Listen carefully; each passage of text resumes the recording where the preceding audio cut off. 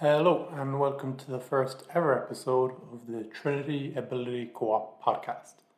I'm today's host, Harry O'Brien, but this will change. We'll be having different members of the Ability Co-op interviewing different people. In today's episode, I interview Clodagh Brook. Clodagh is an associate professor for Italian studies at Trinity College here in Dublin. She's also the vice provost for diversity and inclusion. We talk about her research, how her research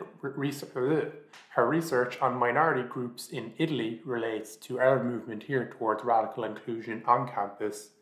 We talk about what's going on with COVID, how that's disproportionately affecting minorities. So sit back and enjoy. Thank you very much for sitting down with us. I know you're a very busy woman. I've been doing a bit of research on you. I can tell you're on about 1 million committees. I'd say you're an absolute Zoom expert at this stage. Absolutely. We'll start off with something which actually has nothing to do with diversity or inclusion, purely because it's what I found most interesting. So you're a professor of Italian studies. What first got you interested with Italian? What was it?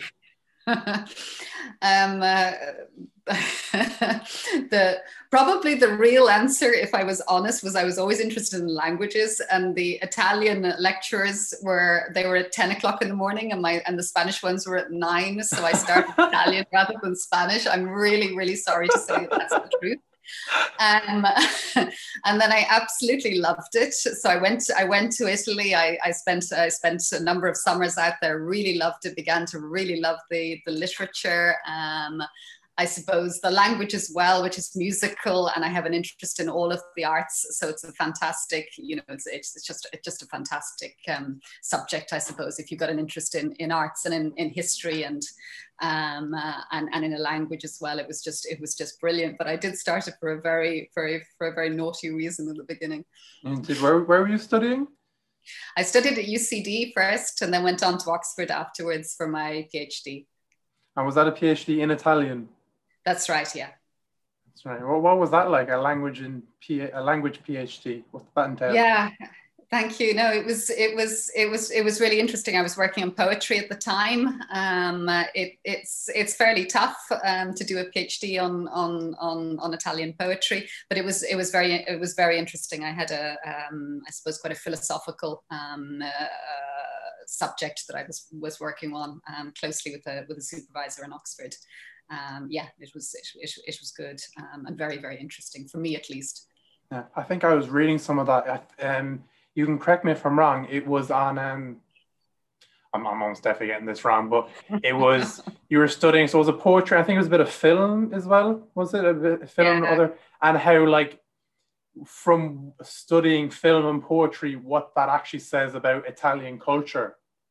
Yeah. Was that it? Yeah. I think in many ways, yeah. I mean, my work on poetry, which I did first, was quite arcane in many ways. I suppose it was about inexpressibility and the ability to express or not express, which I still think is really important today, because fundamentally it has to do with how things communicate and how we communicate and whether we really communicate who we are. And through poetry, very often there is a communication of who we really are, and very often in society, of course, there isn't that communication. So I was looking at that kind of communication and how expression takes place, really, and through which methods expression in poetry takes place. And then I moved on and worked on film afterwards. Fascinating. And one of the things that I saw that you spoke about was how the voice of minority groups are expressed through these mediums. I just like you to talk about how the current systems and the current mediums of communication, be it film or media, how they suppress the voice of minorities, how they do that today. Yeah. Yeah, I could give you an example, I suppose, this is a recent book that I was working on, which had to do with cinema and religion in Italy. And most people presumed I was working just on Catholicism, but I became more and more interested in minority religions in Italy and how they got into the film industry. And when I went and did some research and did some digging, I found that it was extremely difficult for filmmakers from minorities to actually get real stories of religious experiences, I suppose, across within the culture. And I looked into the structures of of Italy and the structures of the film industry. To analyze what it was about those, everything from the film festivals to the way that I suppose the way that the media works, who gets to talk in the national newspapers, who gets to talk on television, what they get to talk about. So I worked quite a bit on that, and it was a huge insight into just how people are excluded, very often not consciously. So the exclusion is not conscious, but it's there nonetheless, and it makes it almost structurally impossible for certain minorities to really get their own voice heard. They often have a mediated voice, somebody else talking on their behalf. But that isn't, that isn't their voice. That's a mediated voice. And that was, I think that was a highly revealing piece of work. It wasn't what I expected when I started out. That wasn't what I expected really to be doing, but that's what came out of that piece of research. How can we change that? How can we change it so that these minority voices are represented, and not just in media, but also in the decision-making process, be it in politics or business or whatever? Yeah, I think that's one of the most important questions to ask. And I think that is the question that needs to be asked constantly, really. The question, I think, is answered in the sense that you must get some draw in. I see it as voices that must come from the grassroots, really, but also from above. If there isn't buy-in from the top, from the senior management of an institution, you can't make progress. So it's really important to find ways of, I suppose, of showing the importance of these agendas to senior management. Sometimes that is just simply standing up, I think, and showing experiences, because sometimes people don't hear or see the experiences, and it's really important to see lived experience, which I think can be shocking for people to see, because they don't realize what it's like to be in a certain minority until they hear that person speak. And I know that there's been quite a lot of videos that have been made recently, especially from the disability, I think it's the Ability Co-op and Disability Services made videos, and I think those are quite critical, really, in showing lived experience. But there also has to be the questions of funding. Government needs to make it imperative for companies, for universities, for others to take those steps. They need to encourage, and that encouragement needs to come through funding, because where initiatives are I suppose, are supported by funding, the senior management needs to listen, even where they might not be convinced by the more ethical or emotional ideas in the first place, because everybody's got a lot to do. So I think those things together help. I'm very much an advocate of co-creation, and the idea that students and staff and students and people further up the management as well can have discussions together, so that management can learn and that lecturers can learn from students and vice versa. So there's a sort of co-creation in curricula and co-creation in administrative structures and so on, really. Yeah, I work with the Ability Co-op making those videos, and what you said about funding is so true. It's so true. We need more funding, among many other things. Yeah. You mentioned subconscious bias, and I have subconscious bias, you have subconscious, we all do, people listening do. How can people kind of work on that subconscious bias and be consciously unbiased? Have you revealed anything from your research on how that can be done? Yeah, I mean, I think there is training, and I think that everybody should do training. I think that's probably the answer to that. That there's training online. You can do training through, our committees are trained now. We have new in Trinity now. We have all committees are trained in terms of unconscious bias. A lot of the, if you're on a recruitment. I suppose if you're on a recruitment committee, you're also trained in terms of unconscious bias. So I think the training helps. And then it's a matter of remembering that certainly within an academic institution, we are all people who think. So I think we have a responsibility, an ethical responsibility to think about where we're coming from, what privileges we've had, what those privileges do for us, what the lack of privilege does for us and does for others, and to think about that, and not just to think about it, but also to embed it in our actions and in our curricula as well. So it's not an easy thing to unpack. We will all have our biases. They are very difficult to root out, if not impossible to root out, but you can acknowledge them, acknowledge privilege, and check yourself for privilege, and check yourself for bias. And I think that's what we all have I would say it's an ethical responsibility to do. Yeah, I 100% agree. And I believe, have people from the Ability Co-op been in contact with you about that training? Have they? And what were you talking about? I mean, we've talked to the Ability Co-op about a number of things. I mean, training, what would be useful, how we take things forward, the inclusive curriculum that we're kicking off in Trinity.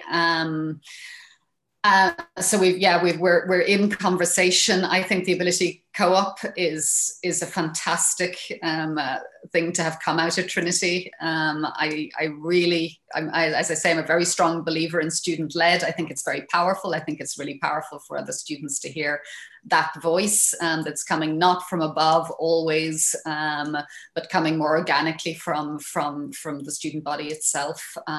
So I think, yeah, we've had conversations, and we'll continue to have conversations, both with the Ability Co-op and also with the Students' Union, in terms of moving forward agendas, and making sure that the Students' Union keeps these agendas in mind as well, and that we're aware of things going on in the Students' Union, so that we're I suppose using the synergies as we can, and not repeating stuff too.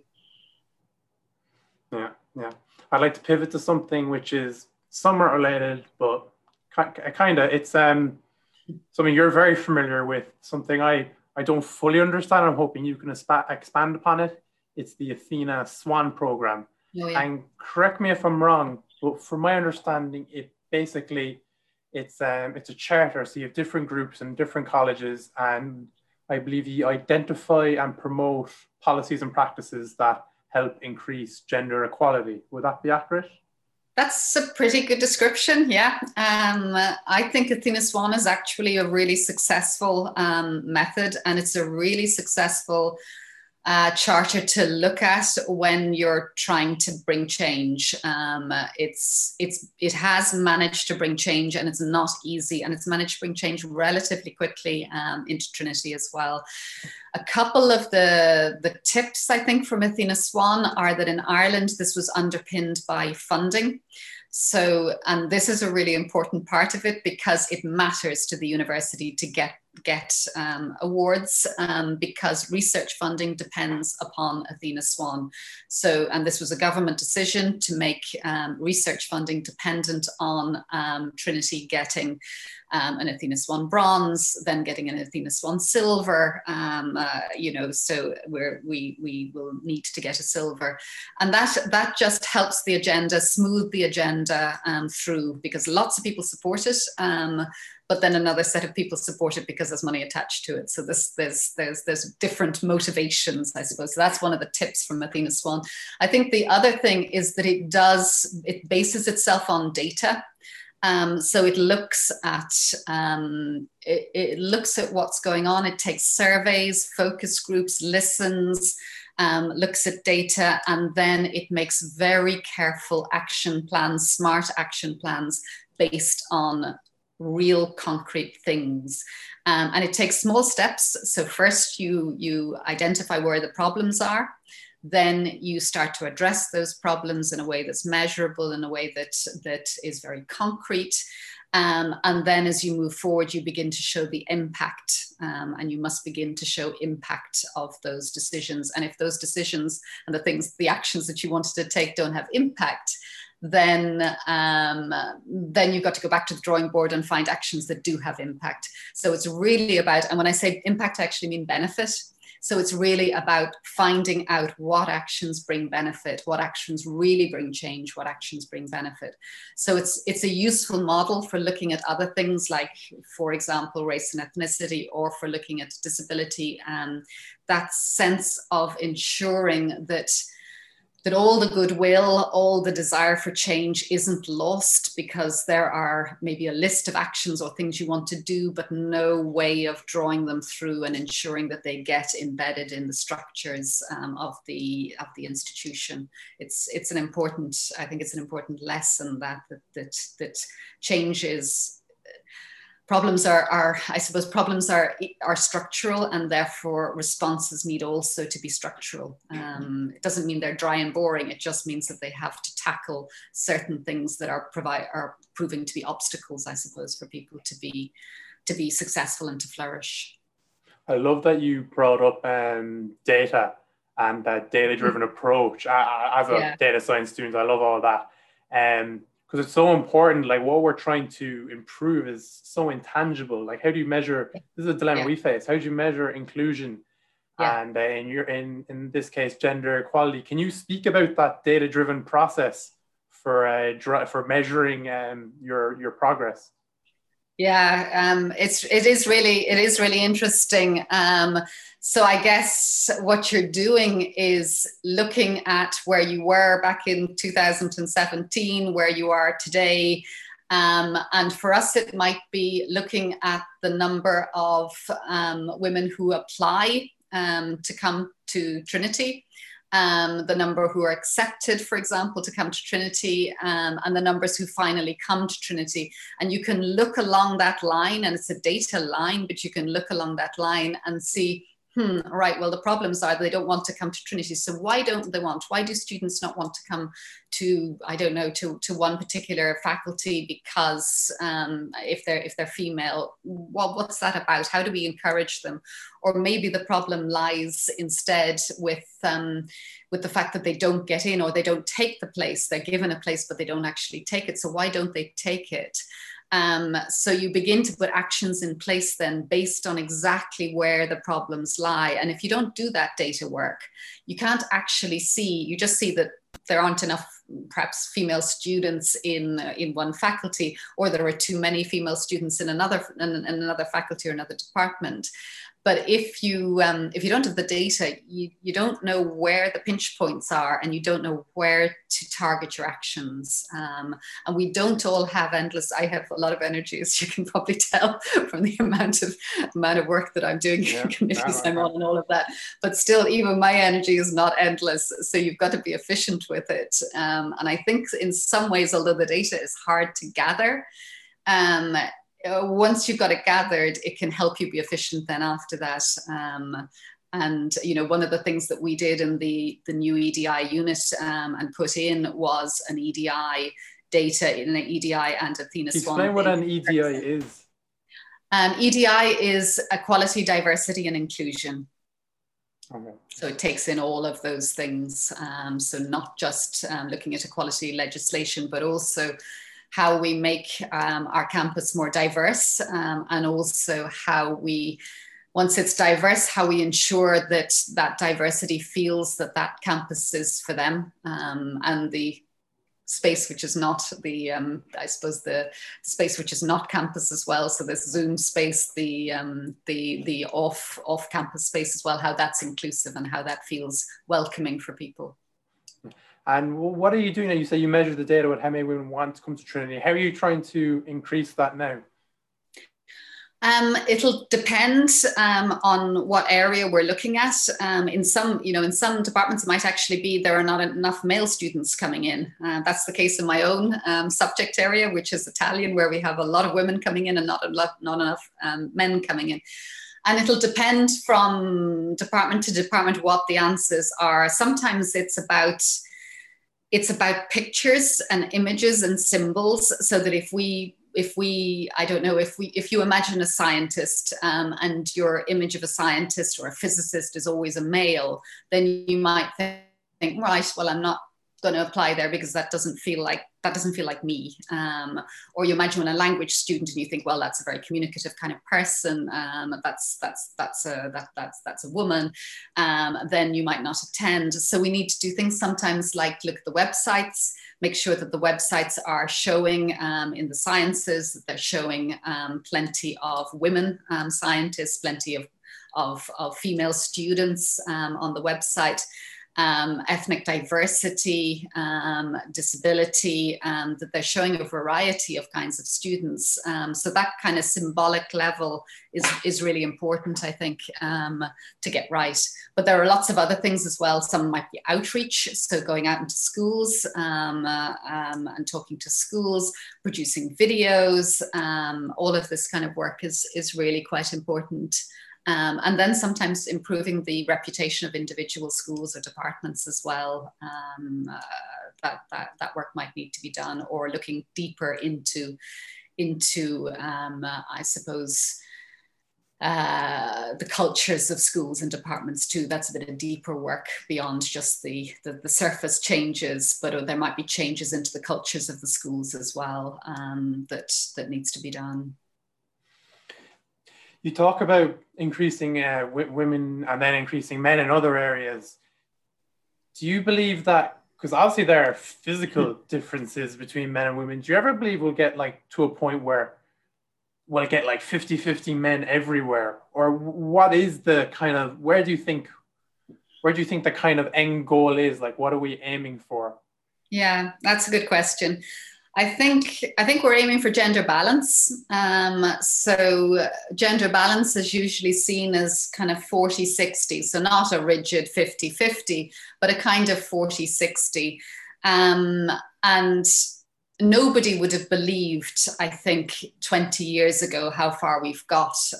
So, you know, even I think it's back in 2017, we had, I think it's 2017, we had just 17% of Professor A's, so the top level of professor. Now we have 31%. So something has changed in the meantime. In very few years, really, something has changed. Might be 2015, I can't remember exactly. But over a small number of years, something has changed. And people feel more comfortable once in entering that. So a woman might look at a professorial, you know, a top professorial post and think, can't reach that. I need to have a sex change in order to get there, basically. But that's not the case now, because I think there would I suppose that that there are images of women now at Professor A, so that is it's become more accessible, I suppose. And the same thing with our senior management as well, which is now gender balanced. So the 60-40 across council, across board, across the executive officers group, those are all gender balanced now. There's a lot more work to be done, both in terms of gender, but also in terms of ethnicity and race, where there's very little visibility, and disability, where we don't know is the answer. So in very many places, we actually don't know. There's very little disclosure. Among staff, there's better disclosure among students of disability, but among staff, there's not disclosure. And we have a bit of concern about that, because that suggests that people are not comfortable to disclose. And that it suggests discomfort, and I think that's one of the things that we'll be wanting to address. Yeah, that's something that we see all the time. The ability co-op, it can be incredibly uncomfortable to identify yourself as different, and that's true for everything. No one wants to stand out from the crowd. You were interviewed by a journalist from the Silicon Republic, am I correct? That was pretty recent. Right. You were you're kind of famous. And you were talking about how in COVID-19 at the moment we've seen a dip in most areas in the amount of research that women are putting out. Yeah. And how that's like the cyclical effect of like women aren't putting out research. This research would benefit everyone, but it would slightly benefit women more. So, can you talk about this, like how that cycle and the disproportionate effect on women and what we can do to help women? This was quite interesting. There's a number of articles that came out, including one in Nature and then a second one, in fact, in Nature as well, that talked about the effects of COVID having affected women researchers more than it had affected men, looking at numbers of articles that were published by women and men at the period of the early point of COVID. Suggesting that this had to do with a return perhaps to women to having to do the work at home, as well as the research at the same time, that this was falling more to women at home being carers. And certainly falling to carers. I think the effect of COVID-19 on carers has been particularly strong. So I think we need to see more and over a longer period what this has actually done to women's careers. And we need to monitor that, and this is something that we will monitor in Trinity as well, is there an effect? So do we see that there are fewer women publishing over this period? Have women being more under pressure during this period than men? Or is it a question of carers, or where are the pinch points, and what has the effect been, I think, over this time? So COVID is a big issue, how it affects equality. Who it has affected. We know, I saw in my own school, and it broke my heart really yesterday to see the effect on students of not being able to come in with COVID, particularly first years who may not have seen the campus yet, who haven't met us personally yet, and these really difficult things, and the increase of inequality potentially in terms of some students having better home environments, better access to internet, better access to a table that isn't the kitchen table shared with everybody else. So these kind of issues are issues that are very important to equality and risk driving us backwards in time. One of the things that I was pleased about during COVID was that the questions of equality and the questions of inclusion didn't disappear from the agenda. We were all quite concerned nationally that equality would just go down the agenda. It's been very high on the agenda in Trinity, which I hope, at least in the Ability Co-op, you've kind of felt that there is support kind of from the top as well. But it's been very high up the agenda in Trinity, which I think is marvelous. It's been quite inspiring, I think, for me too, to feel that, at the top tables as well.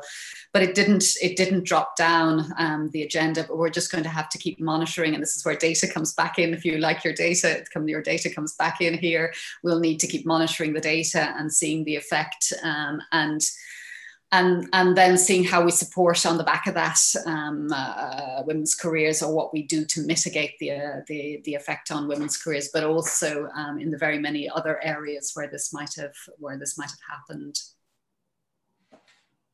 It's interesting how every child has two parents, but so often everywhere, if the childcare responsibilities fall on the mother. Mm-hmm. And it's interesting. I know pretty much nothing about childcare. I was a 21-year-old young lad. The only thing I know about childcare is babysitting my cousins, and I hate it. So I'm just wondering, What is it, do you believe, that is making this childcare responsibilities fall disproportionately on the women? Is it because I know from my own case, my mother was the one that who when my parents got married, she stopped working because she was on less money. So it just made sense at the time for her to take on the childcare responsibilities. I'm just wondering what is it that is causing this to fall disproportionately on women? Yeah, it's a good question, and it could take a very long time to answer. I mean, I suppose one of the things that comes to mind immediately is roles and what we've seen in our lives up to now in terms of a role. The mother is the caring role. And if you have that idea in your head that the mother is the caring role, it's easy to carry that forward. And we were talking about unconscious bias earlier. It's a kind of unconscious thing that we carry forward into our lives that sometimes doesn't get deconstructed as we go on in our lives. And in a period when push comes to shove, so in an emergency, some of those unconscious things are what we fall back on. So we fall back on things that feel comfortable, that in an emergency feel natural or normal. And those are the kind of biases that we bring with us. So there's possibly an extent to which that is true. There's also always the weighing up in a couple of whose work is most important. I mean, if the kids are sitting there and need their lunch, which partner has the most important work, and which partner can go and can go and feed the kids over lunch and do the homework and all of that. So there's various questions that come into it, but I think the questions of roles and what we grow up with and what we see tends to come back, especially in an emergency when you fall back on a particular way of thinking that might come from a long time back, that you think you put to bed and you haven't thought about for a while, but comes out to bite you then sometime later, even if you think you're progressive and you wouldn't be falling back into those roles. There you go. Yeah. What are you working on at the moment? Well, I assume you're working on about a million things. But what are you working on at the moment? Do you mean in research, on teaching, on research? On research. On research, I'm bringing to completion this project which deals with the arts. So I am working on a couple of chapters that deal with the way that arts and artists worked together in Italy across those disciplinary boundaries. And I'm looking particularly at convergence culture, which is a lot to do with co-creation. So 2007 is a year I'm working on. It's just after the launch of YouTube. It's just after the launch of these kind of platforms in which there's the beginning of bottom-up sharing. So this idea that amateurs can be part of a creative process, that you don't have to know everything in order to be able to, to work creatively. And that change that takes place around 2007 is one that I've been working on and thinking on as one of the things that I'm doing. I also work on various other years and various other points of change, but that's one that I'm interested in. So, and this feeds into, I always think that some people think that leadership and administration is sort of different to research. For me, leadership and administration it's absolutely research driven. So these ideas about co-creation and my interest in co-creation comes from looking at the world in Italy in 2007, which is, dominated by thoughts of Henry Jenkins with convergence culture and how lots of different worlds collide through the media, and also the idea of collective intelligence, which I'm really interested in, which is an idea which comes from Pierre Levy,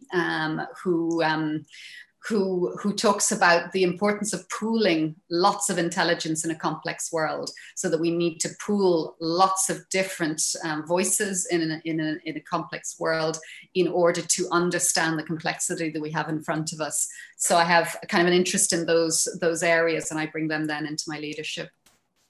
It's really interesting. It's really interesting what you mentioned about collective information, and I love what you brought up about the YouTube, just the equality Yeah, of YouTube. I love it. yeah, Um, I've had this debate with a friend of mine. He says, and I can't even disagree with him. I'd like to know your thoughts on it. He says that the greatest driver for diversity and inclusion is capitalism. He says, like he brought up social media. He said how that brought about the Arab Spring, was a big driver of it, which brought about great equality, especially for women and women and people with disabilities and the yeah. LGBTQ community. And then he spoke about how YouTube, that's a great leveler, and WhatsApp. I'd love to hear your thoughts about that train of thought. Yeah, it's this. These are really interesting questions, actually. Henry Jenkins, who wrote Convergence Culture, that's 2006. He talks quite a bit about this, and he takes the big American companies who produce. I suppose who are producing very much within a capitalist model, Star Wars, that kind of thing, and they produce these big stories, but then they are taken by ordinary people, really, and who create websites and further stories, and I don't know, they create stories around one of the minor characters, and what kind of create with the capitalist company. So it's sort of an interesting what's the word you might give to it, a discussion or a pushback, or almost a dialogue with capitalism, sometimes from a different perspective. But those very tools that are sometimes provided and are ambiguous, I think. So they're tools that are both tools, Facebook and such like have been in trouble for this, that they are not they're not straightforwardly tools that can be used for democracy, and they're not straightforwardly democratizing, but they have brought a certain democratizing with them, but it's an ambiguous democratizing, and a problematic one. So there's been, I suppose we've got a bit wise to these things. I think when I look back on 2007, it was a sort of utopia in which everybody thought that the internet, that the growing sort of social media platforms were going to bring an important democratizing to society. And then when you look forward and fast forward to the present, that's not always as straightforward as that, as we've seen through various manipulations of these platforms. So I think, like anything else, these platforms and capitalism itself is a complex. It's knitted into all of these questions of diversity and inclusion in a complex way. And companies, of course, will use diversity to sell products, and there's been a lot of that, and some people think this is good because at least you get more publicity, more work done around inclusion and diversity. Others will just think of this as a bit of a cynical move on the part of companies who are milking a market by getting their pictures right and their images right. It can become quite superficial. So it's a big debate. It'd be worth having a conversation on that, or probably having a conference on that kind of thing. It'd be quite interesting to discuss that in a bit more detail at some point. Yeah, I would. I'm sure the Uyghur Muslims do not feel that technology is helping them. So it's a very interesting. Sure. Yeah. It's you can't know everything. That's why it's so important to have all these. We use the collective knowledge. Everyone collective intelligence. Together. Yeah. Listen, Clodagh, you've been very good with your time. You've brought some great, like, these are kind of vague thoughts like diversity and inclusion. Yeah. You really, for me anyway, you've brought, because I've been working with the ability co-op. I don't really know what inclusion is. I think I do. And it's so hard. You have to bring it back to these real world examples. And academia as well, and research and the scientific method. So thank you, Clodagh. Thank you for your time. Pleasure. Thank you very much, Harry. Thank you. So there you go. That's our first ever episode. I'd like to thank Clodagh again for being very generous with our time. And thank you, the listener, for actually listening to this entire podcast. If you did make it to the end, we'd love some feedback. We'd love to know how we can improve. So please reach out to us at the abilitycoop@gmail.com. So it's abilitycoop@gmail.com. You can find us on Facebook, LinkedIn, Twitter, everything, and Instagram. So please find us and follow us, give us a like. I'm sure you won't regret it. Again, thank you for listening and enjoy the rest of your day.